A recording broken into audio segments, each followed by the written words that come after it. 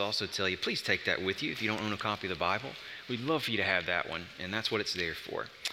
Page 925 for this morning. While you're flipping over there, let me take this opportunity to wish you all a happy new year. Hope you had a great Christmas.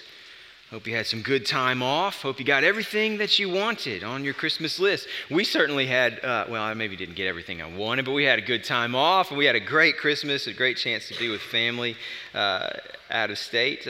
I wonder if you started to feel it yet. I'm not talking about stomach issues you might be feeling from too much holiday junk food. I have certainly felt those. I've been off all week, just between us. I'm talking about what's known as the post-holiday blues. You know what I'm talking about, don't you? The letdown from another holiday come and gone. That sinking sensation that what you once had to look forward to, what had been carrying you through whatever you didn't want to be dealing with, it came and it went and it left you right back where you started. You know what I'm talking about? Are you feeling it yet? There's no question in my mind that's a real phenomenon. And I'm also convinced that phenomenon of the post-holiday blues has two really important lessons to teach us. One is that it is incredible what a difference it makes to your outlook when you've got something to look forward to. When there's something else that's coming that you're excited about, that can change how you see everything around you. You're less bothered by annoying problems at work. Maybe you're less likely to be bickering with your brother or your sister around the house. Even those who are facing terminal illness often comment on how much lift they get, how much relief at thinking ahead to another Christmas with the people they love most. It's incredible what a difference it makes to have something to look forward to. But the second lesson from the post-holiday blues is more sobering. What we really need is not just something to look forward to. We need something to look forward to that won't leave us right back where we started.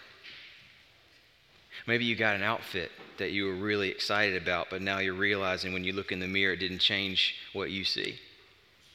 I got an awesome pullover. I plan to be wearing that thing probably into my 50s. I mean, way past the point where it'll embarrass my kids. But I put that thing on. It looks fine as you're just holding it up. But guess what? Underneath, I'm still just as out of shape as I already was. It hadn't put a single hair back up on this bald head or take away any of the gray in the beard. I'm still me underneath that new shirt. Maybe you had a blast not going to school the last couple of weeks, huh, kids? Dealing with homework and stress and, kids who make things tough for you. But tomorrow is right back to all that reading and writing and arithmetic. We had a wonderful week last week, visiting family in Alabama. But you know what happened to me this week? All that stuff at work that was stressing me out before we left, that I was so happy to set aside for just a few days, was waiting for me when I got back in the office. Can you relate? You know what I'm talking about? It makes all the difference to have something to look forward to. That'll change your outlook on everything. But what we need is something that won't come and go and leave us right back where we started. We need hope. But what we hope in, that matters. It matters above all. So, welcome to a new sermon series on the hope of heaven and the difference it makes for our lives as Christians in the meantime. We're going to spend the next 8 weeks, the first 8 weeks of this new year, in a mini-series that's going to take us through many different passages in the Bible that are all aimed at helping you answer one simple question. What is the hope of heaven to your life as a Christian?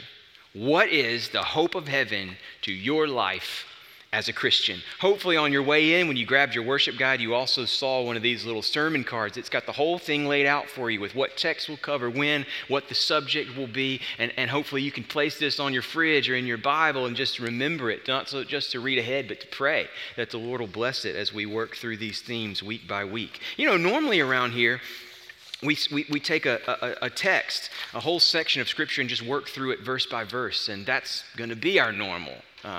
It always will be. We'll get right back into that after this 8-week mini-series. But sometimes it's helpful to take a theme that you'll find all over the Bible and to track that theme in the places that the Bible talks about it and to hold it up, to look at it really carefully because of how important it is, how much it touches in every other part of your life. That's what we're going to do together in answering this question over the next 8 weeks. And it's a question that flows directly from Paul's words at the beginning of what might be his most beautiful and most comprehensive text on what it looks like to live as a follower of Jesus.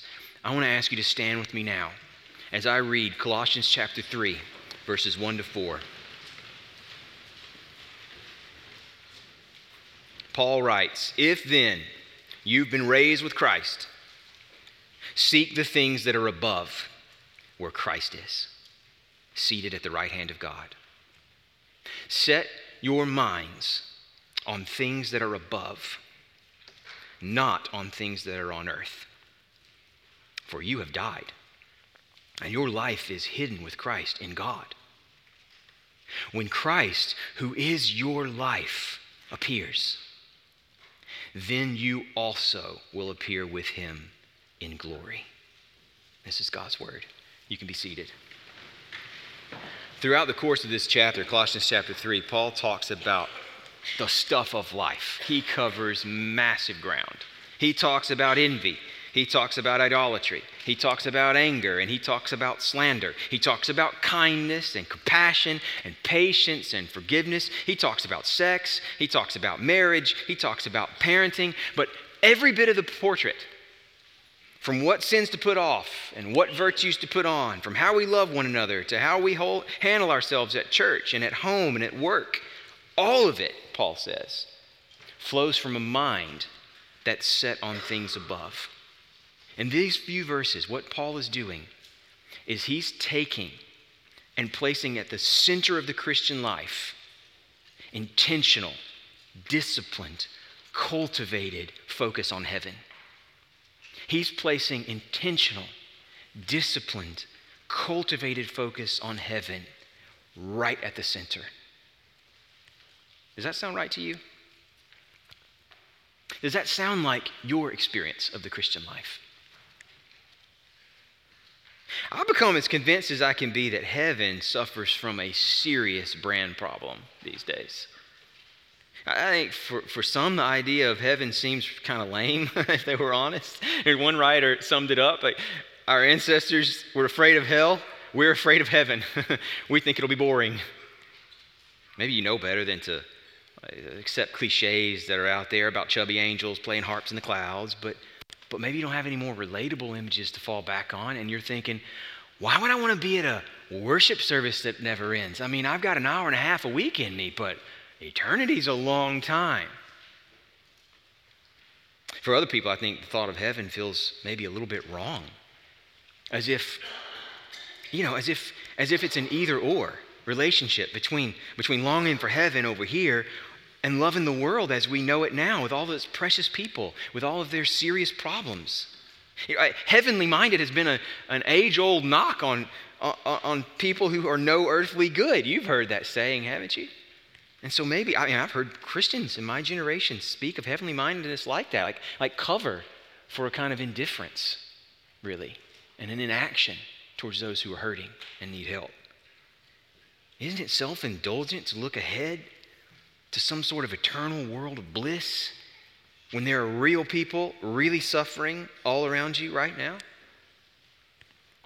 I think for some people, the notion of heaven can seem a little bit pitiful, almost more like loss than like gain. As if heaven, the idea of some other life in some other world, means the end of things we love now in this world. And this world has so much to offer that we do enjoy and are right to enjoy. Why should I long to be in another world when I got so much left to live for in this world? But my sense is, more than any of that, my sense is that many Christians simply aren't thinking about heaven at all. And if asked, just couldn't really say why they should. Maybe it makes sense to you why an 83-year-old widow with terminal cancer might long for heaven. But what about a 23-year-old law student in her second year? What about a 33-year-old engineer with his first kid on the way? What is heaven to that guy? Is any of this resonating with you? Let me ask you again, what is the hope of heaven to your life as a Christian? How does your future affect your day-to-day? Sadly, friends, I'm just convinced as I can be that we tend to view heaven, when we're thinking about it at all, the way we view our car insurance. It's something we know we need to have, but God forbid we ever have to use it. The best thing about having car insurance is not having to think about car insurance. The peace of mind that keeps it off your radar until the moment you need it. And in that moment, it's disaster. Meanwhile, your focus stays fixed on the car. What style you like best, what features you need, how you want to use it, where you want to drive in it. But friends, as the Bible talks about heaven, it's not like an insurance policy that you pay for, then file away and forget about, hopefully, as long as possible. The Bible talks about heaven as an inheritance. That's its word. An inheritance that you are sure to receive if you're a Christian. And beyond that, an inheritance that you can draw on for real life right now. Heaven functions more like a trust fund in the Scriptures. Something that's fully funded, something that's certain, something that's already freely accessible while you wait for faith to turn to sight. And what I want to do in these 8 weeks is help you see the incredible riches that are stored away in that trust fund and how to draw on them day by day for the life you're living in the meantime. That's the goal for these 8 weeks, taking a different passage on the hope of heaven each week and applying that passage to life in the meantime. And one more thing I want to say before we take up our text for this morning from Colossians chapter 3. I'm going to make it as clear as I can be, at least in a summary way, what I mean by the word heaven. I know there's a lot of confusion about that word sometimes. I still think it's worth using because it's the most common word we've got out there, and the Bible uses it sometimes, and you're probably used to using it, so we may as well just claim it and then try to be clear about what we mean by it. So let me do that right now. What I mean by heaven is not some sort of spiritual place as opposed to the material world we live in now. And the Bible's promise is that this material world gets made new. I'm not talking about a bodiless cloud land, in other words, where souls fly away when we die. When I use heaven, I mean the world to come as opposed to the world as it is. I'm talking about the world to come, all the things God has promised us about that world, as opposed to the world as it is now, in all of its beauty and brokenness mixed together. When I use heaven, I'm talking about the sum total of all that the Bible has to say about all that God has promised His people for their ultimate future. Sometimes it's described as a new heavens and a new earth because what's coming is going to be so far removed from the brokenness of this world, it might as well be a brand new way to begin. Other times the Bible talks about it as a renewal of everything because it is going to wonderfully expand on all the things we love best about this world. This is a world God made. This is a world God loves, and it's a world He's going to renew.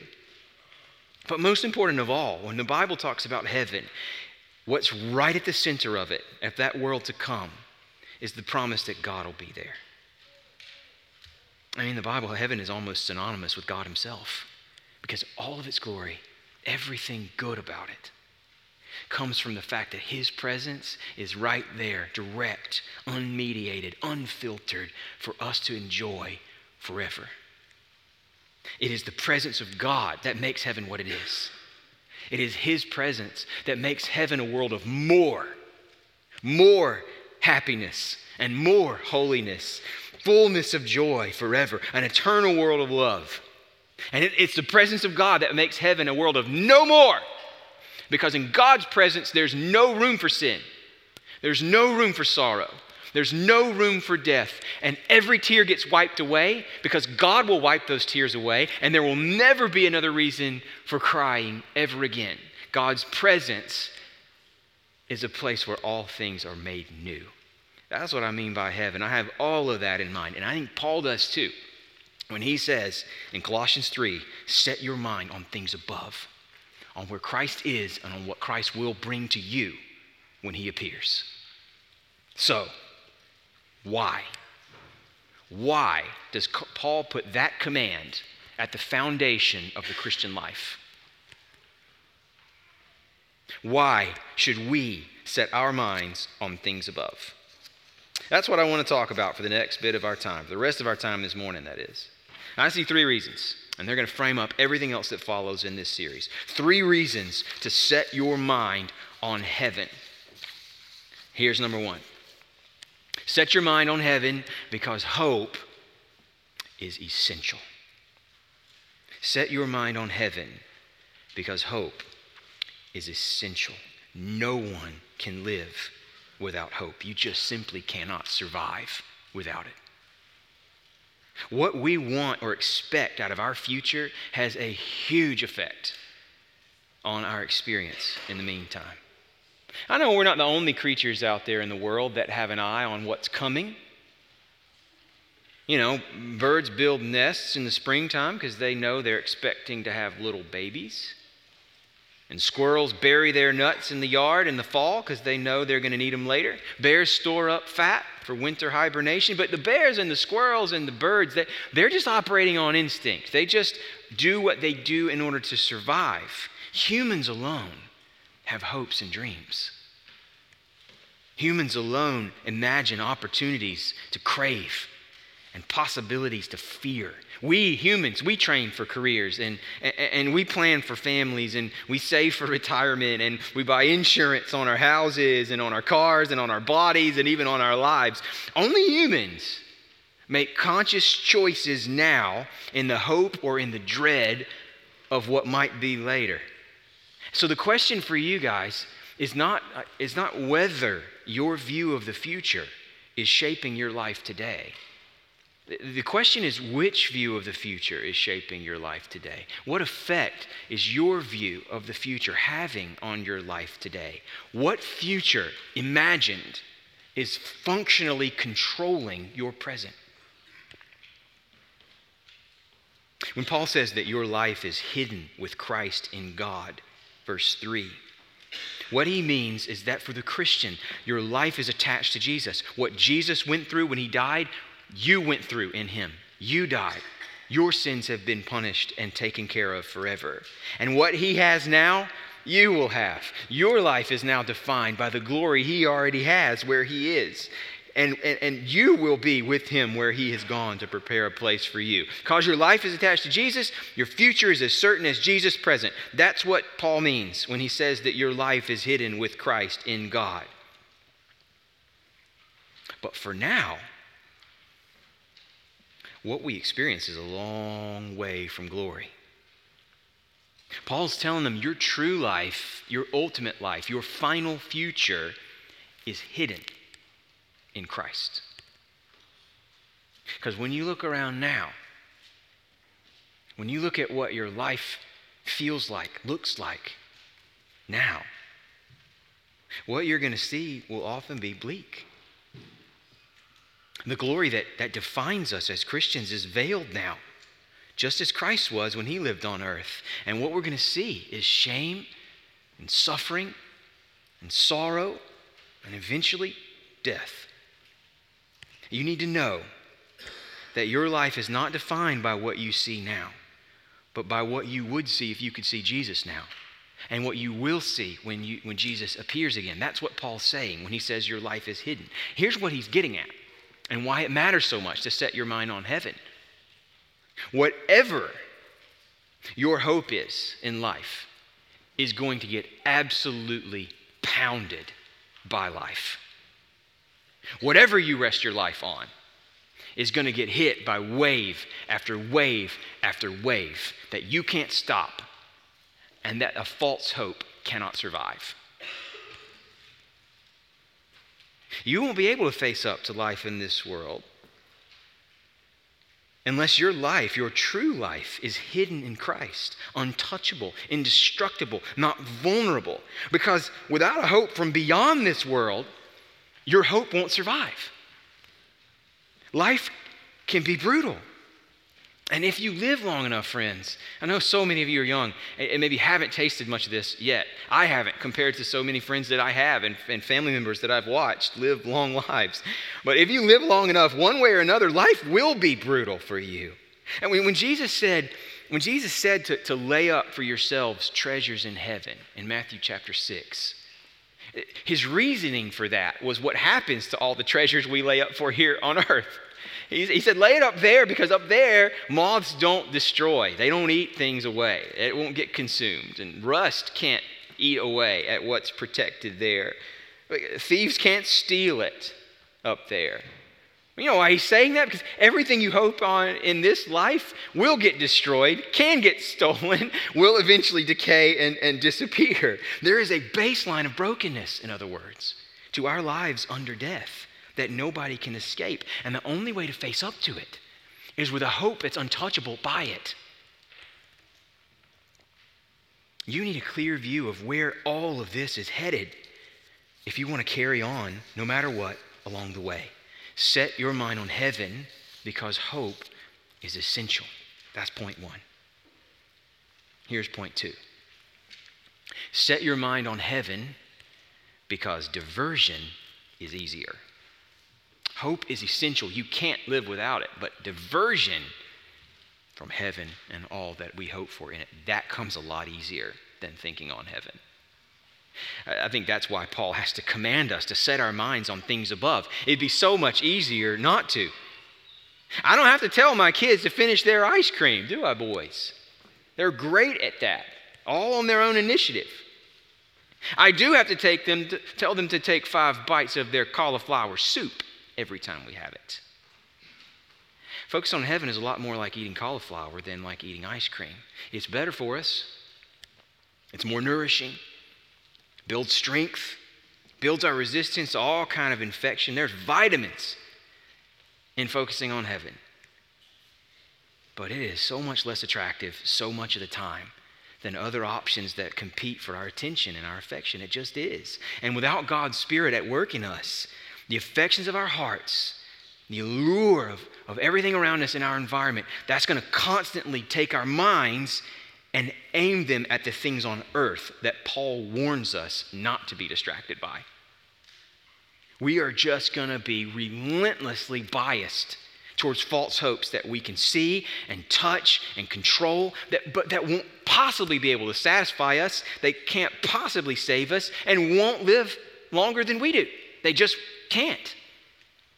So how do you stay focused on what's unseen and what's eternal, when what's seen and what's temporary is just so present and so powerful? Friends, that driving concern is what lies behind one of the most important books on heaven that's ever written, certainly in the English language, a book called The Saints' Everlasting Rest by a minister from England named Richard Baxter, written in 1650. It's old. This is a copy of an updated edition that I strongly recommend to you because it's abridged, cut down from 1,000 pages to less than 200, and the language is updated so that the likes of us can track with it much more easily. Richard Baxter was a pastor in England during the English Civil War, a brutal time full of carnage for many people living in that country. He himself served in the army as a chaplain and saw many of his friends killed during battle.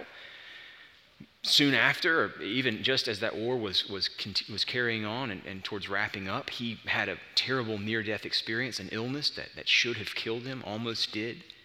It was during that time that he began to realize how important, how life-shaping it is to have a cultivated, disciplined focus on heaven for getting through the things that we face here on earth. And then shifting from that time in the war into a pulpit that he filled for about 12 or 13 years, he began to realize just how little the people that he was pastoring were thinking about heaven. No matter how bad things got on earth, how difficult it was for them to pay attention to anything beyond this world and what they could see right around them.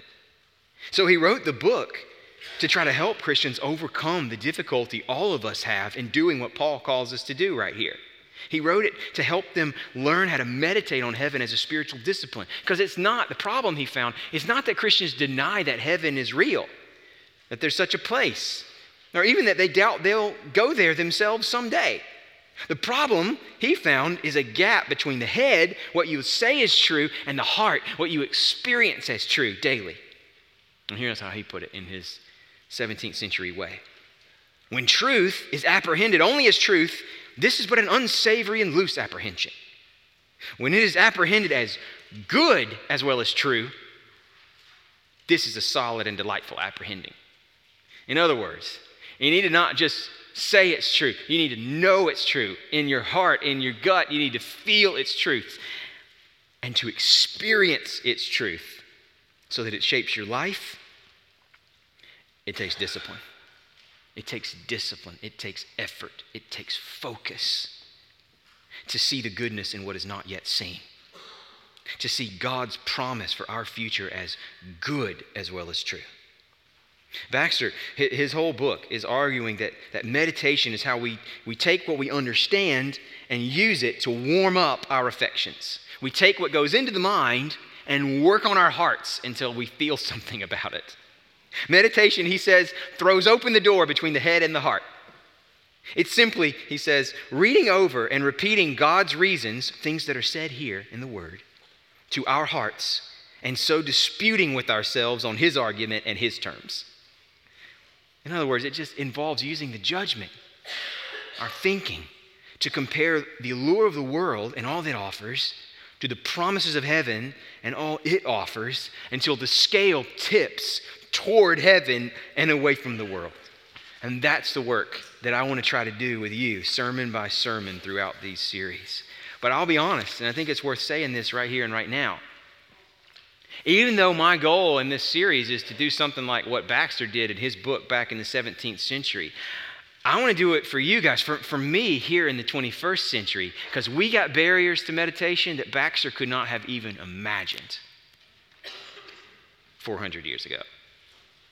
I mean, for one thing, compared to people in his time, we are way more insulated from death. Our lives, on average, last twice as long as the average lives back then and are full of opportunities for wealth and for comfort and for pleasure that just weren't on the table for anybody, even the most wealthy of people in Baxter's day.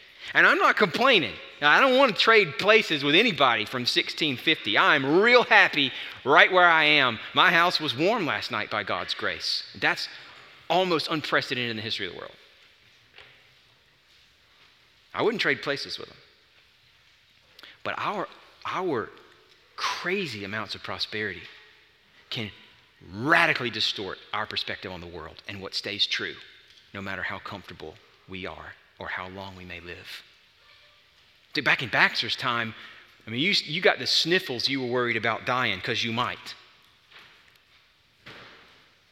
In our time, modern medicines, I mean, so many of you in this room, you're skillful doctors, these remarkable technologies you have at your disposal, it makes us pretty much feel like there's always something more to be done to push death back for another day. In Baxter's time, it wasn't like that. In Baxter's time, most people died at home, in the same few square feet that they lived their lives, same places that they had their meals and had their babies. They walked to church through the graves of people who were dear to them. I mean, death was just all around them. And that gave them this everyday incentive to look up, to look beyond, to look for something beyond what death can reach. But now when we come to die, it's much more often than not in an industrial, sanitized facility that's isolated from where we live our lives. It's just, in other words, it's just much more easy for us to live most of our lives as if death is somebody else's problem. And without an urgent awareness that life is just a breath. Of course it makes sense that we spend our best effort and most of our time trying to squeeze as much as we possibly can out of life in this world, here and now. It's harder for us than it was in Baxter's time because we're more insulated from death. We're also more secular than Baxter's time could have imagined. I don't mean that we all deny the existence of God. I'm talking about that our lives day to day don't have to assume God's existence in the same way that they did back then. We don't feel as vulnerable as they did to all sorts of forces around us that we can't control that might hit us at any time. We aren't forced to recognize how dependent we are on something beyond ourselves. I mean, think about it, guys. We spend so much of our lives surrounded by just absolutely stunning human achievements. We just look at the Nashville skyline. People built these buildings. Look at the cranes out there. Look at what they're working on now. It's amazing. And And besides high-rise buildings, we send rockets to space. We figured out how to do that.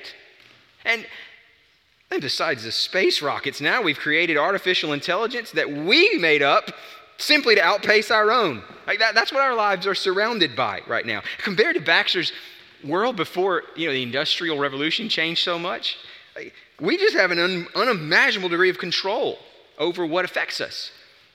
If I want to, I could this afternoon have blueberries delivered to my house in January. So in a world like ours, even Christians can easily lose sight of the fact that every meal, just like every breath, comes from above. It takes effort for us to remember our dependence on God. The fact that we answer to God for these lives He's given us. That therefore we ought to be looking to God in everything, for everything. We are just more secular now than they were. And finally, just one more example of how the deck is stacked against us that we got to take stock of. We are just way more distracted. Way more distracted. I don't know that there is a greater barrier to heavenly mindedness that is having more impact on our day-to-day, or that's more typical of our modern time than those smartphones we carry around in our pockets all day, lay on our desks while we're supposed to be working, plug in by our pillows when we go to sleep at night. By some estimates, average adult is spending as many as 4 to 6 hours a day scrolling the phone. And you know how that usage goes. It's not like it's 4 hours solid. It's in little spurts here and there, scattered throughout days while we're supposed to be doing other things. If you spread it out, that basically means all day we're being drawn back over and over to these little screens that we carry in our pocket. That makes it tough to set your mind on anything at all, much less set your mind on things above, like Paul says is so important for your life as a Christian. Do you want your life to be measured by what it is you spend your time looking at on your phone? If it were, what would be the measure of your life? How many fantasy football titles you won? How many limited time deals you grabbed? How many likes you got on that family Christmas photo? How many days in a row you nailed the Wordle challenge? I'm sure it has never been more difficult than it is right now to set your mind on things above.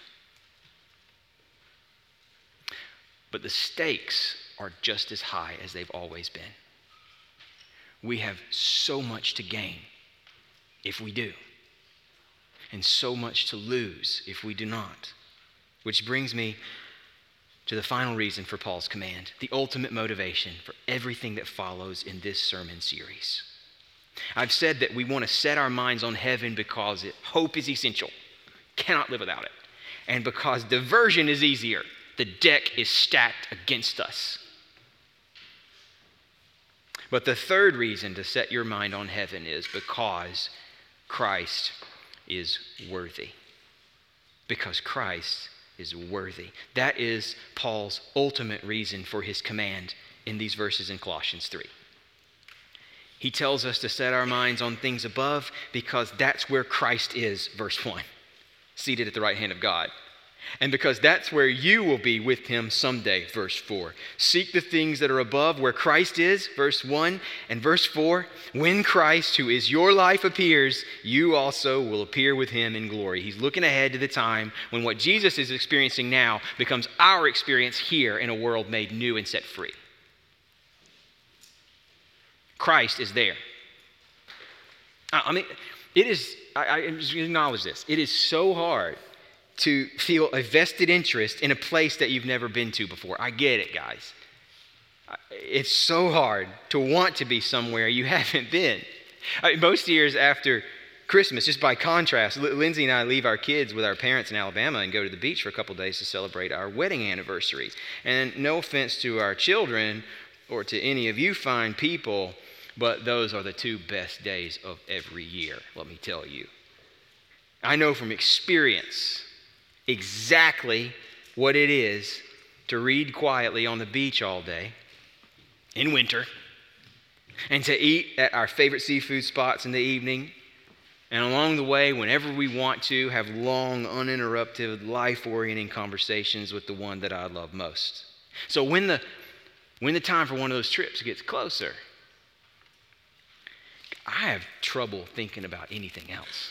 Like it's just, boom, locked in. How do you set your mind, though, on somewhere you haven't been? On a feast you haven't yet tasted? How do you long for something you haven't experienced yet? And Martin Luther said, we know no more about eternal life than children in the womb of their mother know about the world they're about to enter. That's bold. And of course, the Bible does tell us a lot of things about what heaven will be like. We're going to look at some of those. But on the level of our experience, Luther is just spot on. So we need to know this right here. Let me just shoot straight with you. The only way to long for a place that you've never been is to long for the person whose presence makes that place what it is to you. If you haven't been there, the only way to long for it, as we're supposed to, is to long for the person who makes that place what it is. Paul sees our love for heaven as an extension of our love for Jesus. And as long as Jesus is there, we can't possibly be satisfied here. As long as we aren't fully with him here, we'll keep our minds set there. It's love for Jesus, in other words, that anchors us to a future that we've been promised and that transforms how we live here in the present. It is love that changes our relationship to space and time. I love the way the writer James Baldwin once captured this power of love in a beautiful thought experiment. Pretend for just a minute that you are born in Chicago, that you've never been to Hong Kong before, and that until now you've never had even the most remote interest in visiting Hong Kong. Now pretend that somehow, unexpectedly, you cross paths with someone who lives in Hong Kong and you fall in love. What then? Baldwin says, Hong Kong will immediately cease to be a name and become the center of your life. That's what then. Now pretend that your lover returns home and can't get to Chicago. What then? With Paul's words from Colossians 3 in mind, listen to Baldwin as he drives his point home. Then you will, I assure you, as long as space and time divide you from anyone you love, discover a great deal about shipping routes, airlines, earthquake and famine, disease and war. You'll always know what time it is in Hong Kong, for someone you love lives there. And love will simply have no choice but to go into battle with space and time, and furthermore, to win. Ultimately, friends, what drives us to set our minds on heaven is the simple fact that Christ is there and life apart from him is not good enough for us. We can't live without him. And one day we won't have to. And until that day, it is love that drives us to gird up our loins and fight the everyday fight of faith. We go to battle against space and time. And that's what we're going to do together in the first 2 months of this year. I want this sermon series to help you and to help me fight a daily battle with time and space, and for a living and life-shaping and everyday hope that nothing can touch. That's where we're going. Let's pray and ask God to help us. Father, we do ask you to help us in our battle for faith in a world that is still marked by so many things that make life difficult and even impossible. We long for a faith that draws our eyes, our minds, our hearts above and beyond, that gives us fuel for living in this world as it is, because we know we belong to the world as it will be. Help us by this series to help one another walk in hope.